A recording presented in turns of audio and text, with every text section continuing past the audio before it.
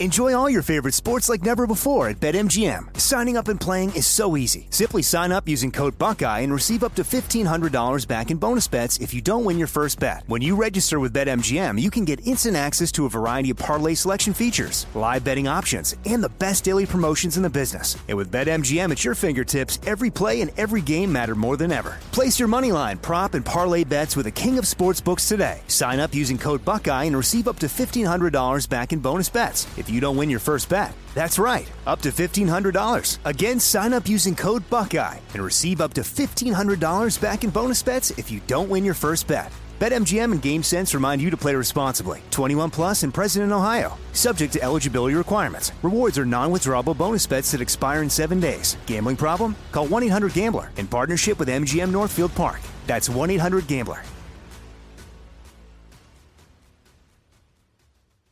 This is your moment, your time to shine, your comeback. You're ready for the next step in your career, and you want an education employers respect. So you're not just going back to school, you're coming back with Purdue Global. Backed by Purdue University, one of the nation's most respected public universities, Purdue Global is built for people who bring their life experience into the online classroom. Purdue Global, Purdue's online university for working adults. Start your comeback today at purdueglobal.edu. What's up, this your boy Lil Duval, and check out my podcast, Conversations with Unc, on the Black Effect Podcast Network. Each and every Tuesday, Conversations with Unc podcast feature casual and in-depth talk about ebbs and flows of life and the pursuit of happiness. Unlike my work on stage, I tap into a more serious and sensitive side to give life advice and simply offer words of encouragement, yet remind folks to never forget to laugh. Every Tuesday, listen to Conversations with Unc, hosted by Lil Duval on the Black Effect Podcast Network, iHeartRadio app, or wherever you get your podcasts. Presented by AT&T. Connecting changes everything.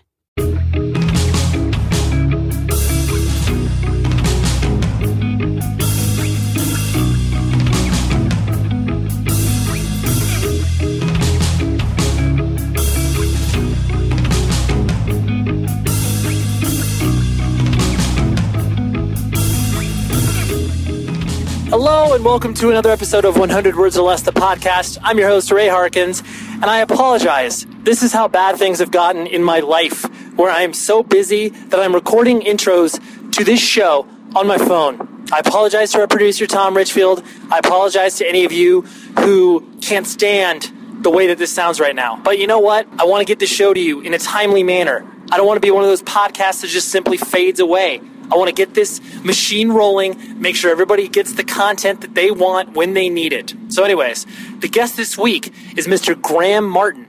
He is the proprietor behind Resist Records. He is also the manager of a band called Parkway Drive. He lives in Australia. Great stuff, right? I go internationally for you fine folk. This is also part of the month where I feature record labels, and I make sure that everybody is aware of what's happening in our independent culture from a record label perspective, and he was a perfect person to contribute that. So more about him in a minute. Let's do some information dumps inside of your head, and then we'll be able to move along accordingly.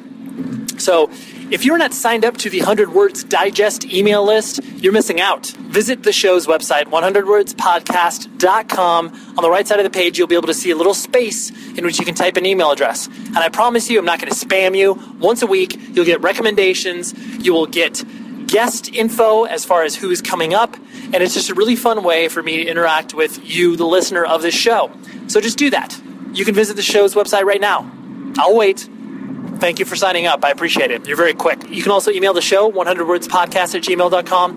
And also, you know what? Jump on the reviews. I need an ego boost. I need that, hey, I'm listening review that I get occasionally. So hop on the iTunes web store, type in 100 Words Podcast. You can see an easy space in which you are going to give the show 1 to 5 stars and then type a few words about what you feel on this show. Like I said, Graham Martin. I've known him for quite some time. I worked with him a couple of times when I was at the label Century Media Records. He's always been really, really pleasant to deal with and had a great perspective on what his continent can offer from a touring perspective, just kind of what's happening down there.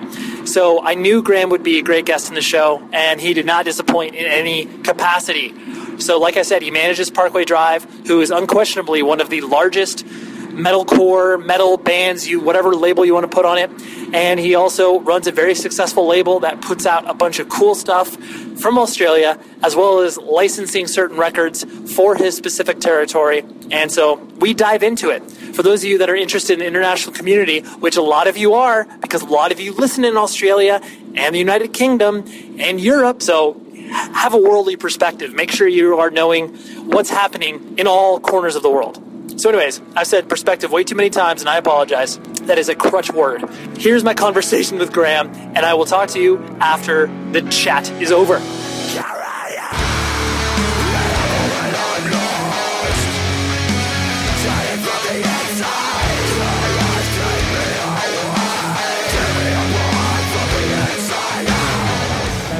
Touring and playing in bands. It was, Australia was such a foreign concept, not only because it was so far away, but just, you didn't hear of very many bands coming from there. And then it was late 90s, early 2000s is when that shift started to change, where more bands from Australia obviously were able to make their way over here from, obviously Parkway, and then, Day of Contempt, Dan's bands, like being able to make some impact over here. Was it one of those things where, for a long time, you being involved in kind of the independent music scene over there, you felt like you were just kind of, operating on your own with very little, I guess, outside contact? Or what was I'm trying to evoke the feeling that most people, don't have here over in America, where it's like, oh yeah, I got my hometown scene, then there's the nation, but then, you guys were doing your own thing down there. Yeah, I think with Australian bands are always, like, obviously, I would say a majority of the world would probably look at America as a like the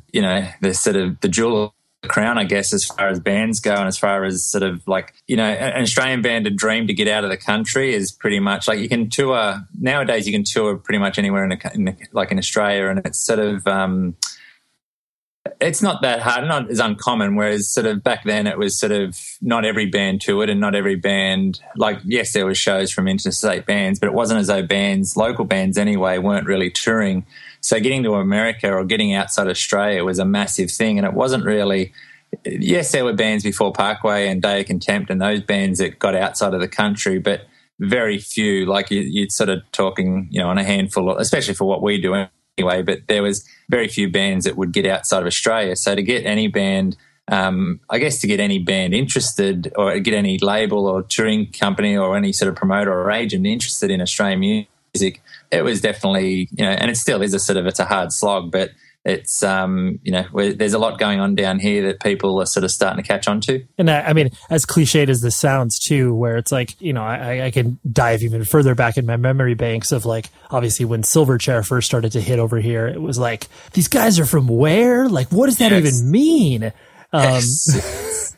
Like, did you feel kind of a weird, I guess maybe a sense of pride when there were artists that, regardless of whether or not you enjoyed their music, you felt like that, like, oh yeah, like, we're the underdogs down here. We're doing cool stuff. Yeah, well, I think nowadays a lot, like, it's become a lot more, I wouldn't say the norm, but a lot of Aussie acts are getting overseas, whether or not they're breaking in even the UK before they even break in Australia.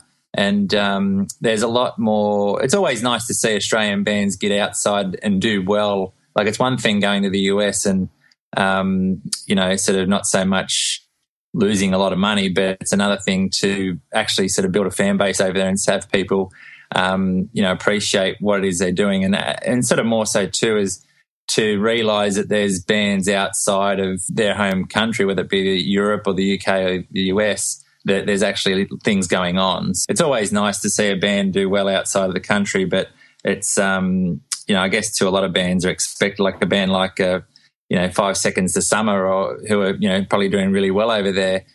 I don't know how proud I am of that, because it has nothing to do with my world. So, that's true. I guess maybe like, to use a business term, like first or second to market, you can be, like, that's cool. But then obviously as things have become more and more, the world is flattened. There's definitely a less pride you could take in that. I understand. Totally. So you yourself, were you born and raised in Australia, and more specifically, like, where in the country?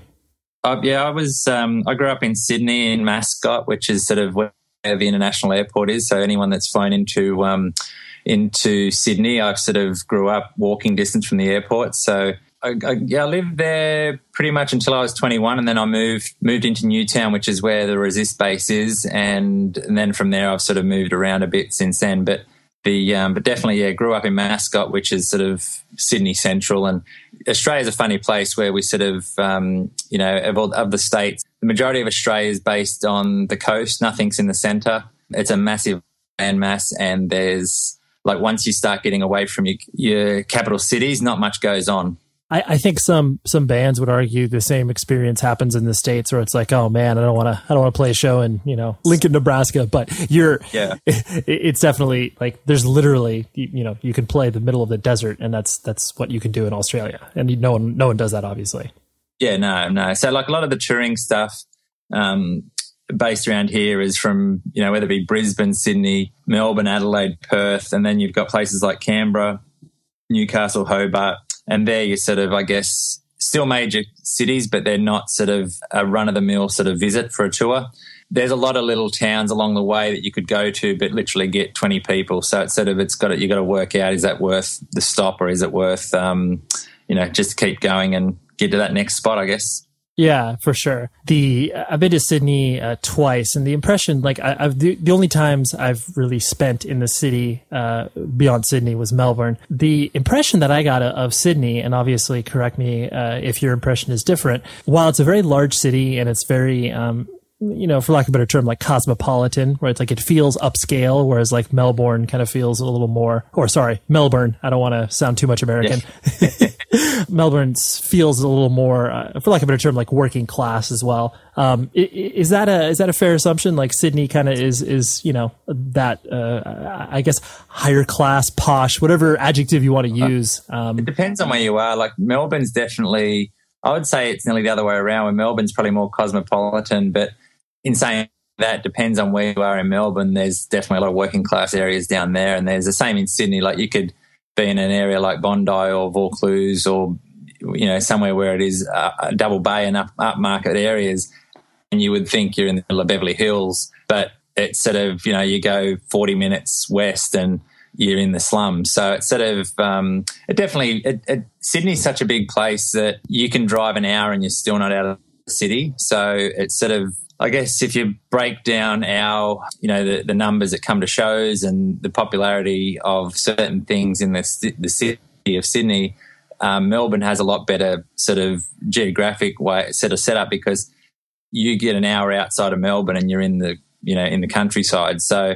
a lot of Melbourne's generally based around the centre of Melbourne, whereas Sydney, like I said, you can be at Penrith and that's still in Sydney, but it's still an hour drive from the city. So it's just too big. Right.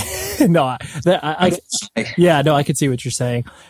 So what was your childhood like? What was your family structure as far as brothers and sisters, and what were your parents doing for a living as you were growing up? I have an older brother, and mum and dad. Dad was a cabinet maker for a poker machine company. So I guess I don't know if you call them poker machines, your slot machines. Yeah, sure. So Dad built the bases, and I guess what you see of a poker machine, he would build all the, they sit on a base and then they got sort of a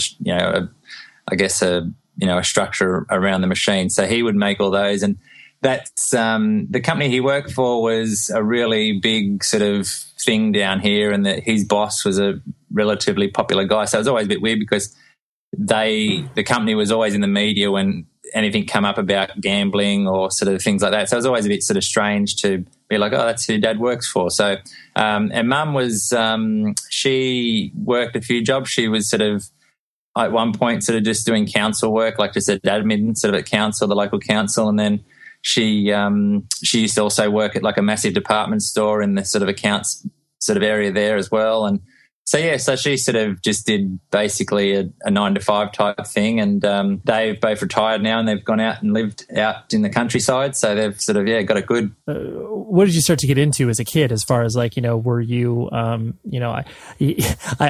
get this very vivid picture of basically most of the Australian kids just like soaking in the experience as far as outdoors is concerned. Is that an accurate representation of what you were getting into? Like in where I grew up was an area that, like, a lot of, I guess, sports is a massive thing. I played rugby league for from when I was probably 4 or 5 years old through to when I was 10, 11. But I had a really bad car. I wouldn't say a bad car accident, but I had a car accident when I got hit by a car when I was younger and shattered my ankle. So I sort of I had a whole bunch of pins put in my ankle. So the doctors were sort of like, you can't really do any contact sport anymore. So I sort of, from there, I actually went to skateboarding, which really didn't probably make much sense. But right. It was, so yeah, I guess when I was early teens, and I think that came through my brother. He was sort of skating, and it was sort of just an easy thing to sort of, there's always concrete and there's always, sort of things to do. So yeah, I sort of got into that really, where every after school you'd sort of come home, you'd run, get your board, and off you'd go and sort of go take you somewhere. And I guess skating then it was probably at the, I guess like the Bones Brigade and things like that. Sort of, I wouldn't say it was maybe late 80s into the early 90s. And then from that, my brother had a really bad accident. He fractured his skull, where he came off his board one day and sort of just, didn't really got up. I was there with him, and he sort of got up and he sort of just passed out basically. And I took him home, and then Mum had to take him to hospital because he started coughing up blood. And then turns out he had a blood clot on his brain, and the doctors sort of it ended up being a fractured skull. So then Mum and Dad were sort of like, oh, if you're going to skate, you need to wear a helmet and things like that. And I was like, yeah, cool, whatever. So I did that for a little while, and then it sort of got to a point where it was just sort of, I was like, got over it. And then I actually took to golf, of all things, because where we lived, we had a massive yard next to us, we backed onto the school. So the school had probably 400 or 500 meters of grass that we'd just go over there and sort of bash balls around. So, and so through that, I sort of got really into golf, and through my teens, that's sort of all I would do is play golf. Interesting. That weird, strange events. But everything down here, sport's a massive thing. Possibly not so much now amongst the youth because of, it seems as though technology overtakes a lot of sports stuff. But sport's still a massive sort of part of the Australian culture down here. The show is sponsored by BetterHelp. We all carry around different things that stress us out, right? Like maybe it's something really, really small, like, man, that parking space, it's always taken. And I wish that I would be able to get it instead of, this person that maybe, is the most courteous and considerate. I know that's something very random, but it's true. We all experience different things throughout the day that trigger us in so many different ways. And there are many times where I have been like, I wish that I had a spot or a repository for me to, get this stuff off of my chest. Because if you bottle it up, that is no bueno. And then all of a sudden you explode on a coworker or a friend or a family member being like, the parking spot. And people are like, what are you talking about? That is where therapy comes in. And I love working with BetterHelp because I'm a huge advocate for therapy, broadly speaking. So if you're thinking of starting therapy, please give BetterHelp a try. It is so easy because it's entirely online. It's designed to be convenient, flexible, and suited to your schedule. All you do is fill out a brief questionnaire, and then you get matched with a licensed therapist. And if you are not vibing with the therapist for any reason, you can switch it out at no additional charge. Get things off of your chest with BetterHelp. So visit betterhelp.com/Ray today to get 10% off of your first month. That's betterhelp.com/Ray. Enjoy all your favorite sports like never before at BetMGM. Signing up and playing is so easy. Simply sign up using code Buckeye and receive up to $1,500 back in bonus bets if you don't win your first bet. When you register with BetMGM, you can get instant access to a variety of parlay selection features, live betting options, and the best daily promotions in the business. And with BetMGM at your fingertips, every play and every game matter more than ever. Place your moneyline, prop, and parlay bets with the king of sportsbooks today. Sign up using code Buckeye and receive up to $1,500 back in bonus bets if you don't win your first bet. That's right, up to $1,500. Again, sign up using code Buckeye and receive up to $1,500 back in bonus bets if you don't win your first bet. BetMGM and GameSense remind you to play responsibly. 21 plus and present in Ohio. Subject to eligibility requirements. Rewards are non-withdrawable bonus bets that expire in 7 days. Gambling problem? Call 1-800-GAMBLER in partnership with MGM Northfield Park. That's 1-800-GAMBLER. This is it. Your moment. This is your time to make your comeback with Purdue Global. When you come back with a Purdue Global degree, you create opportunity for yourself, your family, and your future. It's a degree you can be proud of, a degree that employers will trust and respect. Purdue Global offers working adults like you over 175 flexible degree programs to meet your specific career goals. These include associate, bachelor's, master's, and doctoral degrees and certificates.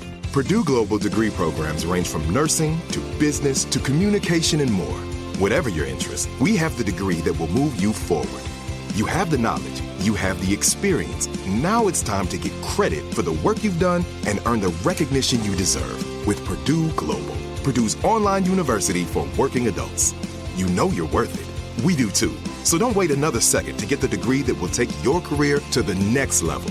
Start your comeback today at purdueglobal.edu. Yeah. No, I can see what you're talking about. And that, I mean, I find golf interesting. That's exactly what I did as a teenager too. It's like I was junior PGA and I was really dedicated to the sport. And I think it's often, that sport, especially within the context of, punk and hardcore and independent music, is just like, dude, are you kidding me? Like, what, you're going to the country club and playing this, rich man sport or whatever. Yes. And it's like, well, it doesn't have to be like that. And it's funnily enough, a lot of people now, are into music, play golf. So it's sort of, it's an addictive sport, and it's sort of, I guess you strive to get better, and it's a frustrating game as well. So I still play every now and again, but it's more finding time. That's the hard part. Like it's one thing. You got to be out there for 5 or 6 hours from the time you leave home to the time you get home. So right, yeah, you got to block off half a day, and that's a difficult task to do. yes. As much as easy as it sounds, it's not that easy. And so then, as you were kind of, finding your own identity and going into, do you call high school down there, or do you call it something different? Yes, school. Okay, yeah, high school. So after primary school goes to year 6, and then high school starts at year 7 through to year 12. Okay. So then as you started to, matriculate through school and kind of develop your own identity, what kind of kid did you find yourself being? I get the impression that from as long as I've known you, you've always been a very laid back and relaxed guy. And I know you could probably paint that brush very broadly of most of Australia, but is that reflective? Pretty much, yeah. I was sort of, and I think that comes from, I don't know where that comes from. I think a lot of Australians are pretty like that, but I sort of, I put a lot of stuff down to, like, when I was 14 and, like, I guess a young teenager, and through playing golf, I was hanging around with a lot of, like, when I was 15, I was playing grade A pennants against grown men. So I was sort of like, it's there's no real time to be a little smart ass, I guess. So you sort of mature pretty quickly. And I think that's where it's sort of, growing up, I'd like to think I was never a bratty type kid. I was just sort of, I've always been pretty shy as far as go. I've never sort of been like I don't like the center of attention, or I don't like to be the life of the party type guy. I sort of I'm happy to sort of, mix in the background type thing. But I think I've always been pretty sensible. So I don't know if I've ever done anything really stupid or what people would probably consider stupid. I don't think I've ever misbehaved too badly. So, yeah, I like to think I was a good kid to my parents. Right. Yeah, it sounds like you were a generally respectful kid because of... Yeah, totally. And I think that, like I said, like when you're, 15, 16 and you sort of... I like to think at high school I was always got along with my teachers. I always sort of... and not in a suck up type way, but just in a, like I didn't really try to be anything I wasn't. I just sort of did my own thing. And I think a game of golf or something along those lines where there's a lot of etiquette and things like that you have to follow, you sort of quickly, it pulls you into line, I think. So it was probably a good learning curve. Skateboarding, by all stretch of the imagination during that time, was still, considered counterculture. And obviously, because you and your brother were doing it, was it? Were your parents ever concerned? I mean, obviously, when you were bringing home, a cracked head and all those things, like, of course they were concerned. But were they like, well, as long as they're doing it and they're somewhat safe with it, then they're okay? I think so. Yeah. Like, I don't think there was. I'd like to think there was never a concern with it. Like, it was always what we thought was pretty safe, and what we sort of like, we didn't really, when you're sort of early teens, there's not. Like at the end of the day, I guess the things we were doing on skateboards wasn't too advanced as far, like, say if you're a 20, a grown man type guy and you've got that massive risk of, I want to sort of, launch myself into the air and things like that. Like a lot of the things we were doing on skateboards was pretty basic entry type level, but you were just having fun doing it with your friends and things like that. So I'd like to think there was no sort of real concern there, but it wasn't until, but I guess through that too, that's how I sort of come along. Like I always remember, like through early high school, all my brother's friends and like the people he was hanging out with all had things on their, like logos on their bags, or, on their shoes or skateboards, or they'd have, Bad Religion stickers and Dead Kennedy stickers and, the DRI sort of guy and all these things that you'd sort of be like, I don't even know what any of this means, but it all looks really cool and that guy's a really cool guy, so this stuff must be cool. And then I just remember watching a lot of the Bones Brigade movies and the soundtracks to those, and I was never a big surfer, so I don't sort of, like a lot of people discover, I guess, punk music through surf videos, and especially in Australia where the sort of, the Taylor Steele surf movies were so big. But I was sort of more like into the soundtracks that were on all the Bones videos. And that's where I remember there was a Ray Barbie, I can't remember what video it was off, but there was a scene where he was just skating down this street and it was a Mac Rad song, and I was just like, how cool is this song? Like, I just loved it. And it was sort of, at the time I was probably listening to things like Nirvana and Rage Against the Machine and like the early 90s, grunge stuff, purely because I was never exposed to anything, like if it's not as though any of those bands were massive, massive bands. And it was sort of, like through that, it was just sort of trying to find more music along those lines, I guess. Yeah, it makes sense. As far as like when you're looking to these older people and you see stuff that you're just like, I don't know what that is, but it seems like they're onto something. Like they've got the solution, and I've got a problem of trying to be cool in some capacity. Yes. Well, for me, it was, I guess through early high school, I was into a lot of hip hop sort of stuff. And then it got a bit, I don't know, I really like bands like Public Enemy, and I like bands like NWA and BDP and Ice-T and a lot of these sort of classic hip hop bands. And then it sort of just started getting really wacky. Like a lot of it sort of got a bit super, I wouldn't say pop, but it just got too R&B, and I found it lost a lot of its edge. And there was one song on when Anthrax and Public Enemy did collaboration of Bring the Noise. I was just like, wow, how cool is this song? It's so fast, and everything was just so good. And I never really got into metal. Like metal was always a thing that I was just like, it's too flamboyant and too sort of, something about it that was really cheesy. And but I really loved the pace, like anything that was fast. And then I guess Nirvana Nevermind came out, and they had a couple of songs on it that were really quick, and I was like, man, this stuff's just great. And that's how I sort of, I guess, tried to find more and more of that sort of just whatever was fast. And it was, if it was fast, it really appealed to me. Sure. Did you care about school? Like, was it one of those things where once music started to, kind of infiltrate your brain, was it like, oh, school, total afterthought, I'll just get through it? For me, it was more golf that was the problem. Like when I was 15, I wouldn't say I was working nearly full time, but when you're doing I guess I finished school at 17, and I was probably young in my grade. So like most people would generally finish at 18, but I remember when we do, which is our high school certificate, which is, I guess your, whatever the end of year exams in year 12 is, I was working full time at the golf course. So I was sort of like, and that whole year, like in year 12, which is the, your year that you're supposed to, I guess, focus the most,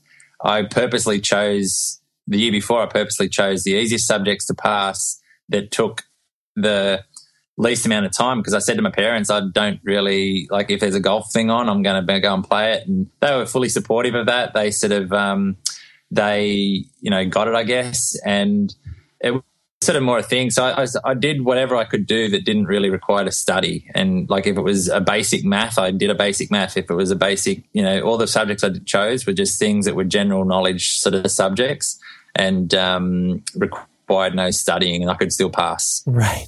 But the minimum amount of effort for the whatever would best get result. Sure. Yeah. yes. The and so it sounds like golf was basically like, was that you're like, okay, once I graduate high school, I'm going to caddy, I'm gonna work at the pro shop, and like, was that your vision? That was, well, when I was from 15, 16, 17, I was playing like off a 2 handicap. I had, I guess, like anyone that's playing that sort of level, you sort of hope to like go into work around pros and things all the time. So you sort of like, well, that's just the step. You go from, playing for your club to playing for, whether it be state or whether it be just sort of, representing type things. And I sort of that was what I was like from probably 16, 17. I was like, yeah, well, this is what I'm going to do. And then when I started getting a really sore back around probably late 19, early 20, and that led to being a tumorous sort of growth on my hip, like through physio and through a lot of other sort of visits to the doctors. We sort of really couldn't determine what was going on with why I was getting sore back all the time. And then one day it just got a bit swollen, and the doctor was like, yeah, you probably should go and get an x-ray. So I went and got an x-ray, and then that led to being this tumorous growth on my hip that they were like, yeah, it's sort of pretty much growing just off your spine, so you have to sort of get it cut out. And then that went so probably about 2 years, that whole process was sort of like, well, this is what's happening now, and golf wasn't on the agenda, and that's what sort of, I guess, led me towards doing what I'm doing now. So definitely a drastic pivot. And so did you play in bands? Like, were you attempting to kind of, no, that never entered your equation? I've never, through school, like things like the guitar just blew my, like a friend of mine was a really good drummer, and I could just watch him drum, and I was sort of like, how does this guy do this stuff? Like, how, you're watching him do it, and you're just like, and he might have been 14, 15, and I was just like, whoa. And then you'd see someone play guitar, and I'd be like, I can't work out why, how do they know where to put their fingers and things like that. And even I remember when I saw Parkway, or when I saw Ben, who drums in Parkway, I saw him for the first time drumming. He was probably 14, 15 and a tiny little kid, and he just blew my mind, like, as to how good he was as a drummer. And I've never had that musical sort of, I don't know if you'd sort of, growing up, I never did school, like music lessons at school. I never did anything that was any form of music. It was sort of just always like, I'd watch them in awe going, how these people do it. And I never had the patience to practice or to learn. Like, I would always sort of be like, well, if I can't do it, I don't want to do it type thing. So, and I just never really, it never appealed to me, to be honest with you. So I did try to, a friend of mine taught me bass for a little while, and I think I learnt a couple of songs on bass, and that was my musical history. Right, your musical career was that. Yes, it was over, yes, very quickly. Once you started to kind of take the first steps, obviously away from golf and realizing that wasn't going to be your trajectory, did you immediately go into kind of, like management, label? Like what kind of showed itself first? So a friend of mine was running, like, Resist was just a record store, like it was a store / skate store. So it was sort of, it would sell a few musical products. It would sell a few, we'd have shirts and, basic band merch and whatever, as well as a skate sort of part to it. And he was also in a band, Toe to Toe. And through that, they started touring a lot, and they were sort of doing, like going over, whether it be going overseas or whether it be sort of just touring Australia a lot, or just being away a lot. And he was sort of like, oh, we need it's either you close the shop or you have someone sit. And I was sort of like, well, I got a heap of time on my hands because I'm doing nothing, because normally when you work at a golf course, like I was still working at the golf course, so you never worked a full day at the golf course. You'd always work half day so you could play the other half. And because I wasn't playing golf, I was sort of like, look, I got a heap of time. I can come and sit in the store and do whatever. And then it just evolved from there, and we sort of started doing other things. And his partner got pregnant, and he was sort of like, I can't really do this anymore. So I sort of, just took the reins. Interesting. So basically it just went from being kind of like a store clerk to like, oh, like we can help other artists in different capacities? Yeah, well, and everything that we've done along the way has been, so we used to have in-store shows, and that's where we sort of, like, we decided to do the label, just because at the time there wasn't many labels. I guess this would have been the time of when, like you're saying, Victory was, between Victory, Equal Vision, Revelation, even sort of, those sorts of labels were the benchmark, I guess, of what at the time hardcore music and heavy music was happening. And like we sort of wanted to do something along the lines that replicated more of that than a label that was like, oh, we're just going to put this out because it's a mate's band. It's got no distribution, but we're just going to sell it at shows. We sort of wanted to sort of be like, let's try to make this a national thing as opposed to just doing, a thing to help your mates type thing. It was helping our mates, but it was also at a bit of a more serious level. And we had the time to do it, like sitting in a shop all day. You're not busy all day. So we had the time to focus on doing different things with bands, and through Scott's contacts and stuff through Toe to Toe, he obviously knew a lot of people. So, and he also had, like, by that stage, the band had probably put out 2 or 3 albums, or maybe 2 albums. And before that, they had a bunch of 7-inches. So he had a really good knowledge as to how you put out a record and how you sort of can, do it and have it not sort of suck, I guess. So that was sort of a benefit that we had. And from that, we sort of started, I guess as the store got busier, more bands wanted to tour, because at the time we were sort of dealing direct with, like we were sort of dealing, there wasn't many distributors, so you were dealing direct with the record label to buy records, and they'd be like, oh, hey, we've got a band going to Japan. Would you be interested in, having them come to Australia? And we'd be like, well, we don't know what we're doing. And it was sort of like a thing that we were just like, yeah, cool, we can do it. And we did the Grade tour.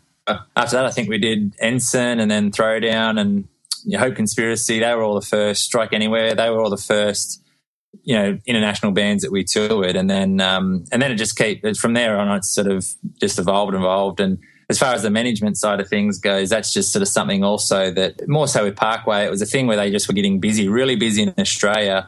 And I was sort of like, said to them, you guys can't really just keep doing the same things down here. We have to sort of, like if you're going to sort of, like they were killing it down here. So we're like, let's try to take this outside of Australia. And that's where I guess it's sort of, we sort of, that was probably 10 years ago now. So, and that it's everything we've sort of done is just evolved from what the tools you had, I guess. To me, it's always been really inspiring, just because it's like you've mentioned, like you don't have really any idea what you were doing. Like you were like, well, yeah, I guess we'll bring a band down here. We can get them like 3 or 4 shows, and people want to do that, but then when the rubber hits the road, they actually don't do whatever it is that they say that they're doing. But you guys, whether good or bad, you actually executed. Yeah. Well, it was sort of like, the other thing too is that we had, we had like local bands touring, and the touring schedule and the touring side of things wasn't too different from an American band to an Australian band. But obviously once you start introducing visas and paying for flights and all these other things, there was a lot of costs. So those were like working out, I want to say the first tour I did, I don't recall ever doing a budget for it. It was more like, let's just hope it works. And we didn't lose much money. I don't think we lost money at all. It didn't make money. But now obviously things are a lot different as far as budgets and things like that, and sort of what you hope to achieve through the sales of a tour and all the other things that go along with it. But back then it was sort of more like, let's do it and worry about the results later. Right.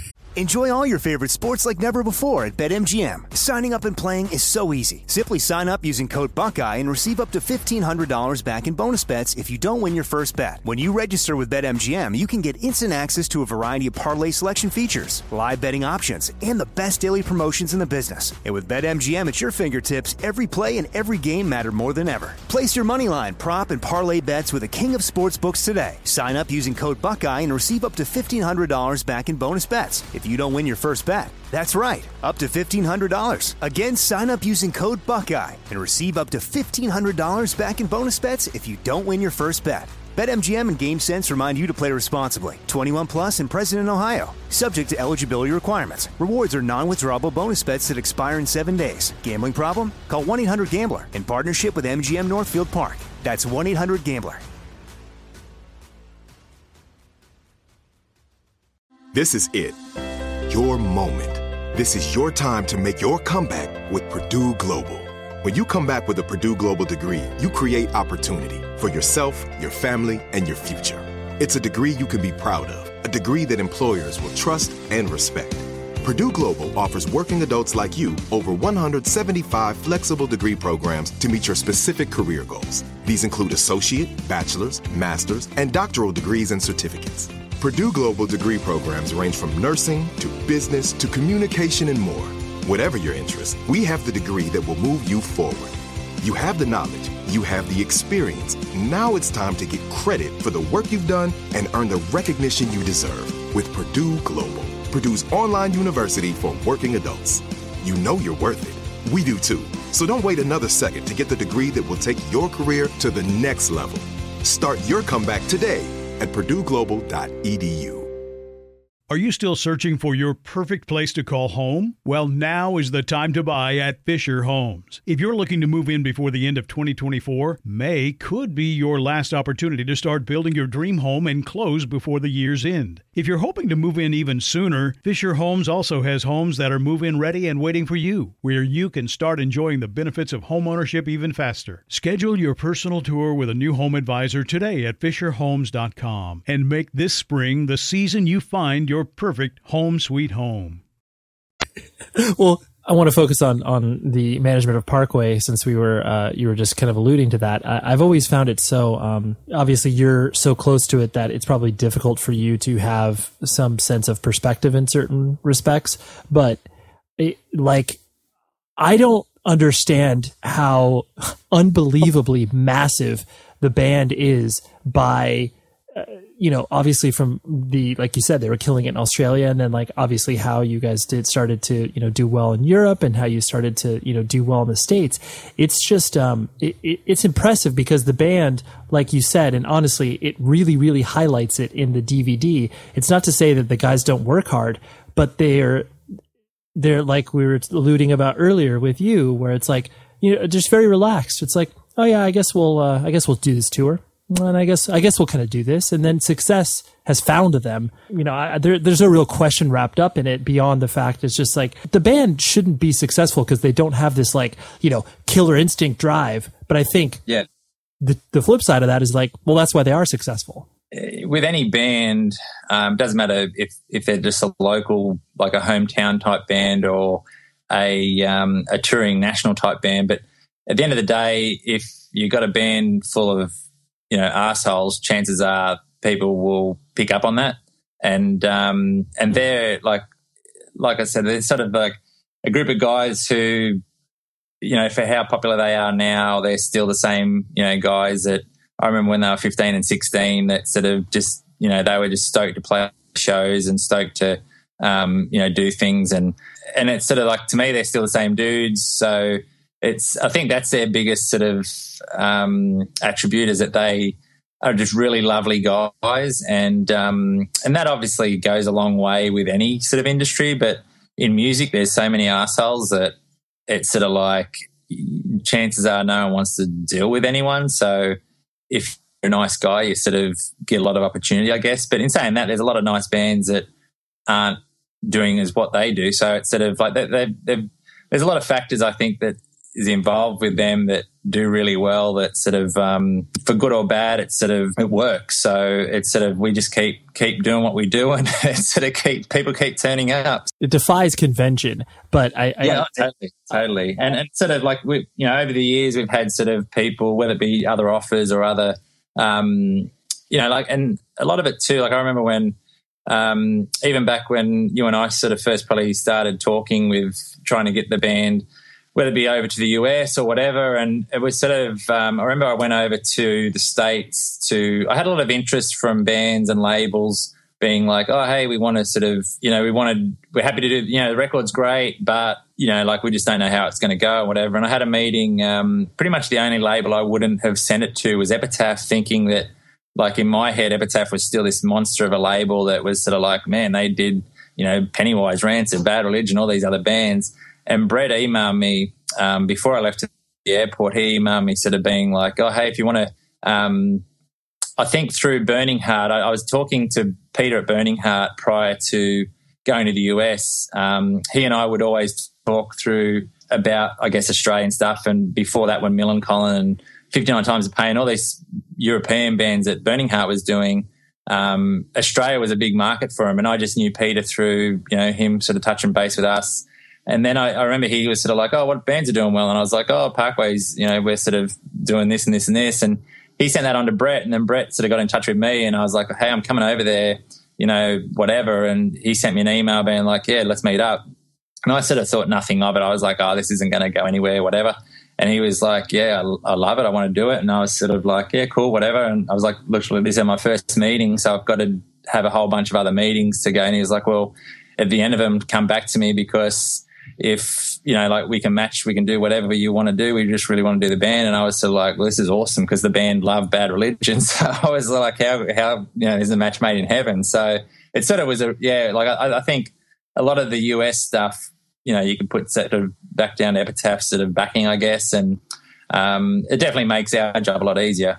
Yeah, no, that's really inspiring to just, again, be like out of the blue, where it's like, oh, wow, like this is cool that you're paying attention to us. Because you've been involved for so long in so many different facets of the industry, from obviously like you're doing right now, you're waiting for the record sort of open, to management, to booking, all that sort of stuff. I know there's probably a lot wrapped up in this question, but like, what still keeps you engaged? Because like, I look at myself where it's like, whatever, I'm 34 years old and clearly well past the age of where I should care about, a 16-year-old playing hardcore or whatever. But, but because of it, I'm just like, I can't think of anything else I would be doing. And I'm sure that is some variation of your response. But like, is it the new bands that keep you engaged, or like what sort of inspires you? I think it's a lot of things. There's a lot of, I still am passionate. I still enjoy I guess between the label, the store, the touring and everything that you're involved with, there's still an element of everything. Like with touring last night, we had Title Fight. We do their Australian tours for them. And they did a show last night, or just a tour in general that's sort of doing really well. And working with, such a rad group of guys again, like it's sort of really refreshing to not have to deal with assholes. And I find working with good bands and working with good people is still rather fun. But when that turns to working with not so nice people, I've sort of got to probably learn to try to avoid those, because they sort of can. I find the business side of bands nowadays is too full on. The simplicity of a band just touring, and I think too, like in the US, a lot of bands I guess get ripped off, or a lot of bands get. Like there's a lot of I wouldn't say shonky people, but there's a lot of people that sort of probably are out to rip people off, and we don't have that problem down here. So it's sort of. I find American agents and managers are very defensive of everything. So they sort of, just the amount of paperwork and contracts and things involved to me now just bores me, because it's sort of like, all we want to do is work with a band and put on a show and do this. We don't really need to go through this whole motion. You should just let me do what I do and it'd be okay. But I can totally see why we have that other element to it. But that's a bit, if I could avoid that, I sort of do. But and as far as the store goes, I still enjoy, getting new music and getting new stock in and getting, that whole process. It's sort of like, every week's like Christmas, like you're opening new boxes and you're getting new stock, and that's exciting. And then releasing new records, I sort of always find that like it's nice to like from the time you get a master. All the time you sort of, the process from you talking to a band about doing a record to the time the record comes out is probably, 18 months to 2 years. So to finally see that come to fruition is pretty rewarding and satisfying, that you're sort of like, well, and, not to mention if the band does really well or people respond to the album really well or gets good reviews, you sort of, I find that very satisfying. So there's a lot of, I still am pretty passionate about what I do, and I don't want to say anything's changed. Like, we've been doing it for close to 20 years, and I'd sort of want to say nothing really has changed. If not, if anything, we've got a lot better than what we do. But I think the fire's still there. Yeah, it's exciting. And I think it's something you hit on there that I think is interesting is the notion of, hey, like, let us do our job. Like, let's calm down. We don't need all of this red tape and all these things that, can't it be a quote unquote gentleman's agreement, or we just are going to do our job and you do yours? And common sense. Right. And I think that there's a lot of, culturally speaking, there's definitely a divide there where it's just like it would be much easier for you to be, like you said, just cut through that. Whereas here in America, it's just like, well, no, we need like to cross our T's and dot our I's. And it's like, there's something to it. Yeah. And I'm sure in the States it's a lot more full on than what it is here, but I don't know at what point that I don't know if it's going to get worse or any better, or if it's sort of something that sort of happened more often down here, but it's not going to come from me where I'm, if you were to say to me, hey, I'm going to do this, I trust that you're going to do that. And it's not really a thing that, there's no, and I sort of like, if there was someone that I was thinking was going to try to be out to, be dodgy, I probably wouldn't try to deal with those people. So it's if the people that you deal with are good people, you continue dealing with them, and that's why majority of people that are in this business, if they're good and they're sort of reliable, that's why they're still going. Whereas the ones that are fly-by-nighters, they're pretty in and out. So it's I don't know. I just find it a bit sort of, like I said, it's all very boring about you'll sort of book a and you do whatever, and all of a sudden you get all this paperwork of like, oh, hey, we got to get you to sign off on this. It's like, why? Like, that's not going to change how many people come to the show just because I sign a document. I like the attitude of the water finds its own level, where it's just like, yeah, if you do conduct yourself, horribly, and your reputation does precede you, hopefully you will eventually be weeded out of this thing. Because clearly no one's doing this for money or fame. Like, no, there's not much of that floating around, so it's a passion business, right? Kind of the education process of people not understanding your quote unquote territory from a business term.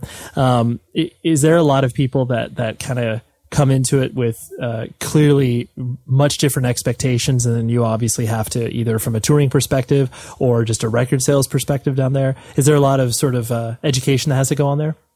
Yeah, a massive amount from the label point of view. There's inundated, but we would get offered to license records probably on a weekly basis from anything from like could be a death metal record to a really pop record. But the amount of labels that will be like, oh, hey, interested in licensing this, and mind you, they might not be an established US act yet.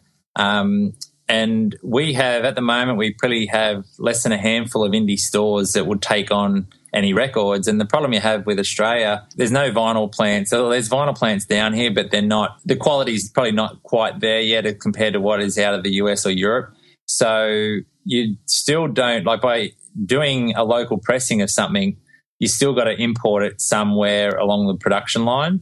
And that means your costs are just as high as if we were to bring it direct in off the label from the US. So I sort of find that licensing's irrelevant down here at the moment because there's just not the avenue to put it out. So that's sort of one thing that a lot of, whether it be agents or labels or managers, don't really comprehend. They sort of don't get that there's just no, there's a handful of stores that sell this sort of music. Obviously online there's a lot, an online presence that, I'm sure a lot of the labels are sort of ordering to Australia on a regular basis. But and then as far as touring goes, there's a lot of like Australia's a weird place. We've got such a massive landmass, but realistically can only do about 7 or 8 shows. So it's not like, bands or agents will be like, oh, we want to be out there for a month. It's like, what are you going to do in a month? You're going to play the same place 5 times? There's not options. No options. And it's a funny, like, I guess when you got other people trying to tell you how it should be done, like, oh, but when we go to Europe, we do this. It's like, well, we're not Europe. We're 30 hours from Europe. So there's no reason why. And again, like I sort of, I guess with Parkway, I've learnt to trust your local person because the local person knows generally best. Sure. Yeah. It's like, I'm not on the ground there. I trust you. Yes. Yeah. Yes. Yeah. And, they know what's going on. Right. Anecdotally, I think it's interesting in regards to the fact of, Parkway, obviously, playing these venues that, like, if I ever tell a person who's just maybe like they listen to Parkway, but they don't understand how big they are in context, to what they are in Australia. So, like, if they're playing a typical, whether they're at their pinnacle of their career or it's like now they're stable and they're drawing this many people, like, what's like some of the largest shows that they've played in Australia, just because I find it so fascinating and people don't even understand, where it's just like, oh yeah, big hardcore shows like 1,000 people. It's like, well, no, but I want to say when they did the Deep Blue tour, which was 2 albums ago, I don't know if every venue sold out, but it was pretty close, but we did 5,500 at in Sydney. It's a Horton Pavilion, which we sold that out relatively well in advance. I think we did a bit over 6,000 up in Brisbane. Like, so their capital city shows are all around the 5,000 or 6,000 mark. In some cities, like places like Adelaide, which is a lesser populated area, they'll do 2,000. There's a venue there, 2,000. They'll sell it out a month in advance, and that's how it goes. I think we did an outdoor show there once and got 3,500 people, but the cost for the outdoors part was just so high that we were sort of like, it's no point really doing this again because we make more money in a 2,000 cap room. So, that's what, like they haven't got beyond that, but that's sort of they got a tour coming up in September that is in similar rooms, like sort of 5,500 to 6,000 and 7,000 cap rooms, and that's like I'd like to think they'll be full. So. Yeah, it's just absurd. Like the only reason I make you mention those numbers is because it's just strange for a band that sounds like Parkway Drive to be able to play in front of 6,000 people. It's just so weird, I still remember when they did the Killing with a Smile tour, and we sold out the Annandale, which the Annandale Hotel is sort of like it was a place where it was a 400 cap room, and if you sold it out, it was a pretty big deal. And I remember we sold that out and I was like, how good's this? Like, this is, like, as though we've made it. Like, that was sort of, like, this is so awesome. Like, that whole tour ended up selling out. But I think we sold tickets, like pre-sale tickets, but because none of them sold out on pre-sale, you don't really, now when you sort of do ticketing and things like that, it's a lot different, thought process to how it was back then. But yeah, I remember sort of the first show of the tour, I think we did 500 people, and at the time, no band in Australia was doing 500 people, and we were just like, whoa, that's awesome. Like, and then, Sydney sells out the Annandale, and we were just like, this is crazy. And then after we did the Annandale, like after we sold out that, it was sort of like the next tour, we're like, oh, let's just go the next size up or whatever. And we did the next size up. And that's pretty much what we've been doing this whole time, is sort of like, if you sell out an 850 cap room, well, we'll go to the 1,200 cap room. We sell out the 1,200 cap room, we go to the 2,000 cap room. You go to the 2,000, you sell a 3,000, 3,000 to 5,000. And we haven't really, like, whilst that's an easy, that's as simple as what we've been doing, but that's, like, unless you're selling them out, you can't move on bigger. But that's basically what we've been doing, is just selling out room after room. And when we sell that out, we just go to the next one, and we've peaked at 5,000. So it's sort of, like there's no, whether or not they end up going bigger at any point, I don't know. But at this point in time, the next tour is booked in the same rooms as that we did the last one. Right. But the point being made is that there is a logical step into what you're doing, as opposed to like, whatever. Yeah. There's a theory, but it doesn't always work. But it's sort of, we sort of find that, you do your promotion and you do what you can to make it as big as possible, and you can only hope that people turn up, and people keep turning up. So that's as simple as it is. And, and obviously their fan base is a very loyal one, and it's a very, whether or not the people that are listening to them 10 years ago are still listening to them, I don't know. But, there's definitely a mass of people listening to them, and we sort of keep trying to, and the funny thing is, in Europe, it's still building. So it's sort of, how big it can get over there, I don't know. But it's sort of, their next European tour or the UK European sort of thing is their largest one to date, and I'd like to think it'll do the business. So yeah, it's just exciting. The last thing I want to hit on before I let you go is because obviously since Australia and the independent music community is so tight and small, and obviously there's not very many people to look to when you're like, hey, I want to tour Australia, or like you said, you get so many licensing opportunities from the Resist perspective. Is it weird to have to kind of be, in some respects, like, you know, a voice of a nation, where it's like people, I'm sure anybody that has a question about Australia in general will come to, like, you know, either you or Stu Harvey or some of the other people in Australia that have been known. Is it weird to, like, you know, oh, well, I guess I'll offer this perspective. And do you feel like you have to, you know, be, I guess, like, responsible for, it's like, okay, this is the way that our country should be viewed from, like, either a touring perspective, you know what I'm saying? Where it's like, it's, there's a lot of responsibility thrust on you. I guess there is, but at the same time, like, I'm like, say, it doesn't matter if it's a kid starting up a label. You know, like, I remember actually that Pure Noise label, I remember Jake emailing me ages ago about sort of, you know, do you want to do Story So Far? I was sort of like, I can't really, you know, like, I just was sort of like, this won't work. And obviously probably now probably would work. But it's sort of funny that over the time, the people that you deal with that sort of ask these things, over time, they might end up doing labels that, you know, end up becoming established and do really well. But as a whole, like, Australia's just so small that I do have an email written up that points out to people the amount of stores that are here and the population that are here and things like that, that I can sort of be like, this is the reality of what we have down here. Not everything's as big as, say, what Parkway Drive and Amity Affliction and North Lane and what those bands are doing.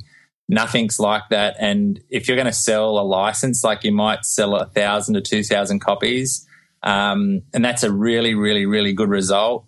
And that's where it's sort of like the numbers just don't add up. So it's I don't know if I've crushed a few dreams, but it's definitely Australia's a funny place, and I think once you have people that are trying to. The way Australia works is the way Australia works, and it's sort of that you can't really bring in other sort of, you can't bring in other ideas and things because, you know, there's only so many opportunities here because we just don't have the population and we don't have, like, it's a beautiful country. I imagine the majority of bands come here based on a holiday. I sort of still feel as though it's not like a business, you know, like, say with Europe, you could probably go to Europe and be like, okay, we're going to make X amount of money. But I sort of feel still Australia is a place where it's like, oh, cool, we're playing a show, but we're in Australia. There's so much, like, it still blows people's minds that they come to Australia as a band, and if they get paid, it's a bonus, I guess. So that's it's definitely, it's a bit of a, it's, you know, it's not the UK, it's not Europe, it's not Japan, it's not, you know, Southeast Asia or New Zealand. It's our own thing, and I don't think it's going to change anytime soon. So. It just is how it is. Right. It's an education process, and, like, you're happy to oblige and be like, well, I can break it down for people pretty easily as to how things work here, and we just don't have we have a handful of distributors, we have a handful of I guess labels that are doing dealing with the music that we deal with. Out of all those labels, very few have distributors. The touring side of things, there's probably, you know, short of the guys that are from your Soundwaves and Frontiers and Chugs, there's only another, like, a couple of people. We all know each other. Everyone knows each other. Like, it's not a thing where if an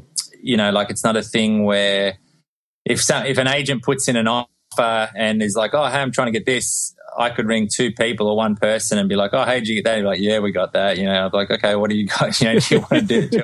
So it's like a really, like, everyone, like I said, everyone knows everyone.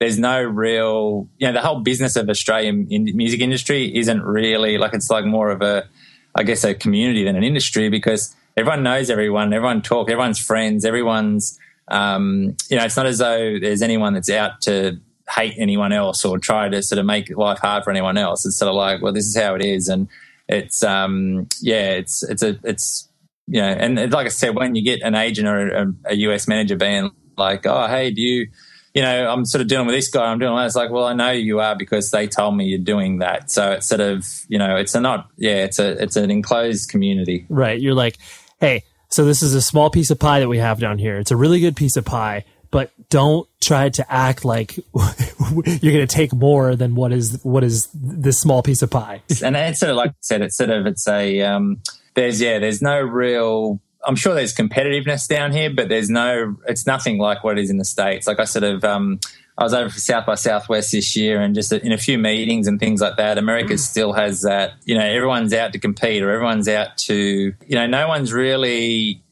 focusing on doing the best job to get the best result. They all want to just compete and the most competitive doesn't always win. The person that does the good job always wins. Yeah, no, I see what you're saying. Well, I think that's a very, very appropriate note to leave things off of. And I really appreciate you hanging out and dissecting the country, but then also dissecting yourself as well.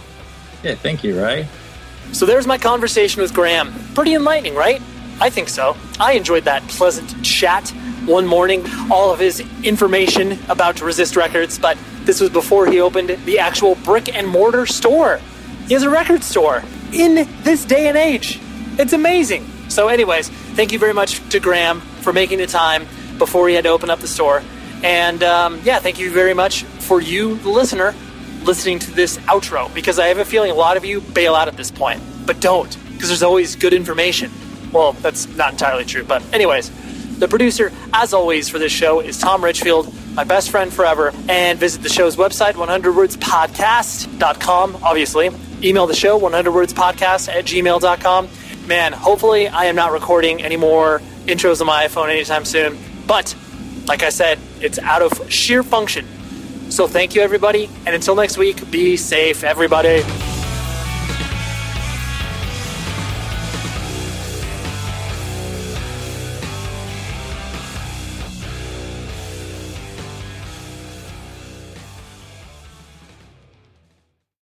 The show is sponsored by BetterHelp. Trust me in saying that no matter who you are, mental health challenges can affect you, and how you manage them can make all of the difference. That's why everyone should have access to mental health support that meets them where they are and helps them get through. BetterHelp provides online therapy on your schedule. It's flexible, simple to use, and more affordable than in-person therapy. Connect with a licensed therapist selected just for you. Learn more at betterhelp.com. That's betterhelp.com. Are you still searching for your perfect place to call home? Well, now is the time to buy at Fisher Homes. If you're looking to move in before the end of 2024, May could be your last opportunity to start building your dream home and close before the year's end. If you're hoping to move in even sooner, Fisher Homes also has homes that are move-in ready and waiting for you, where you can start enjoying the benefits of homeownership even faster. Schedule your personal tour with a new home advisor today at FisherHomes.com and make this spring the season you find your perfect home sweet home.